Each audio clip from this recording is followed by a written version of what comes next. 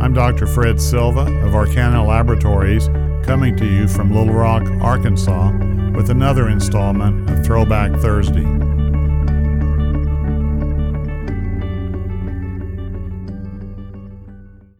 Teaching. We were all indebted to our teachers, and I suspect most of us can remember many, or even most of them fondly. This podcast is in honor of them. The great thing about a teacher is that their influence never ends, it is said, and is true.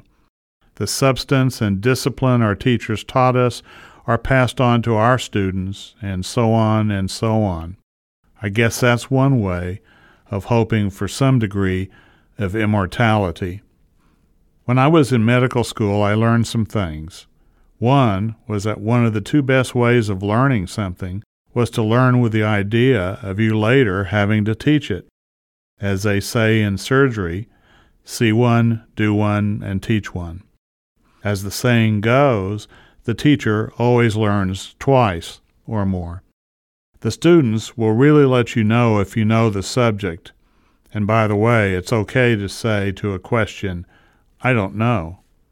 In medical school, I did a survey of whom I considered my best teachers, and they all varied in their approaches and how they did it.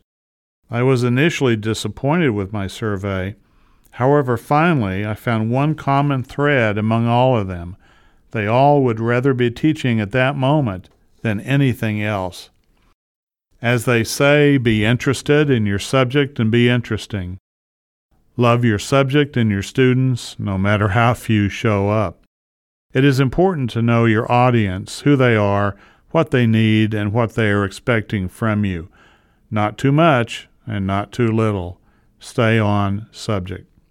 Because we all daydream during lectures and presentations, we probably need to do what we see ministers do, sort of a vaudeville act.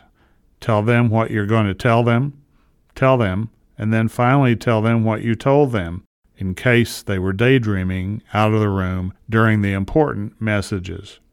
One person told me that the essence of teaching was to have the humility to prepare like hell and the self-confidence to carry it out.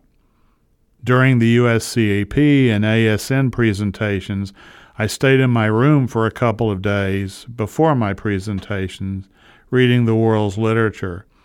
I'm not sure that helped me much in those presentations, but the reading would be helpful later on in the future. As pathologists and professors, we all tend to show way too many slides. I'm an expert at that. If we don't use our slides, it's like throwing away little children. However, we need to remember, and I need to constantly remind myself of this, that we are the only ones that know what slides we don't show. Speaking of slides, it's also a temptation to put too much stuff on a slide. The average person can only remember short-term 4 or so things at one time. Also, as Pat Walker has pointed out to me, don't just read your slide text verbatim. The audience can read it for themselves and have usually quickly read through your slides before you finish number 1 on your list. Give them highlights, summarize, expand. Less is more. I don't know any teacher who is criticized for truncating their lecture and ending early.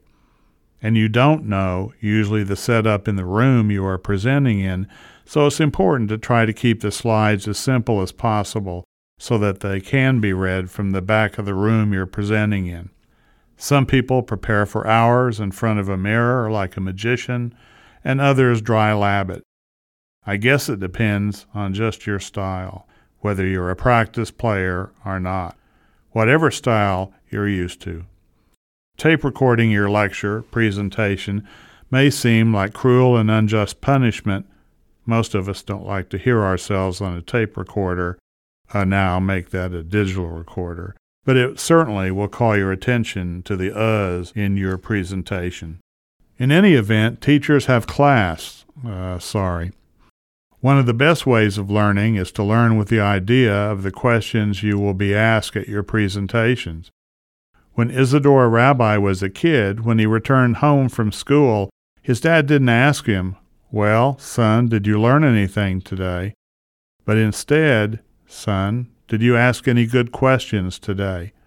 He, Isidore, would eventually go on to win the Nobel Prize for particle physics when he was at Columbia University, and head, I believe, of the AEC, the Atomic Energy Commission. Quite a famous person. Another story about him I have to tell: when Dwight D. Eisenhower was president of Columbia University, before he was president of the USA, during his presidential address at Columbia, Dwight kept saying, "As employees of Columbia University." He said it twice. Dr. Rabbi then stood up and said, "Mr. President, we are not employees of Columbia University. We are Columbia University." I love that. The Nobel Prize winners I've had the opportunity to be next to in residency at Columbia and work with and write a paper with at UT Southwestern in Dallas were notable for the penetrating questions they ask. I could never answer any of them. They would go on to answer them for themselves. I can always tell how deep a person is in their specialty by the way they answer questions. We are indeed a storytelling species as humans. I once gave a lecture to about 300 defense attorneys, and I thought I had really nailed it. I went to the back of the audience when I was through and asked some of the attorneys I knew, "How did I do?" And their response was, "You doctors are all the same, statistics and all that, but no stories. People love stories. They remember stories, tell stories." And that's a true story. Physicians remember their patients and the diseases they have. That's a great way to remember. Whether one thinks about it, your residents, fellows, students of all kind, you are, for good or for bad, a role model. Once, at Brown, lecturing on the kidney, a young person came up and, thinking he was going to ask a kidney question, that was my review that morning, instead he shocked me by asking for my philosophy of life. I wasn't quite ready for that, but responded, "Treat everybody as if they are your father, mother, brother, sister, daughter, son, and so on." I hope that was good advice. One other thing I've been taught is after a question is asked, I was taught this by a lawyer in answering depositions, wait a second or two before answering. That way, they have finished asking the question, and also gives your brain a bit of time to process the question and address, hopefully, the answer. Don't ever be glib.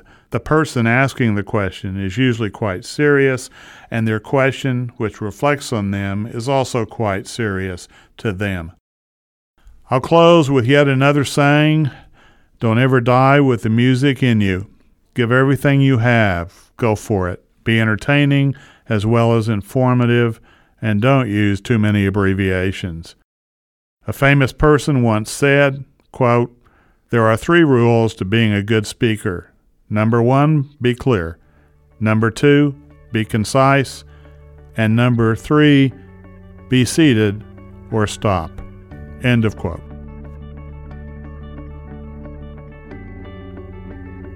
Thank you for listening. This podcast and more can be found in the iTunes and Google Play stores. For more information and educational programming like this, follow us on Facebook and Twitter, or visit us on the web at arcanalabs.com.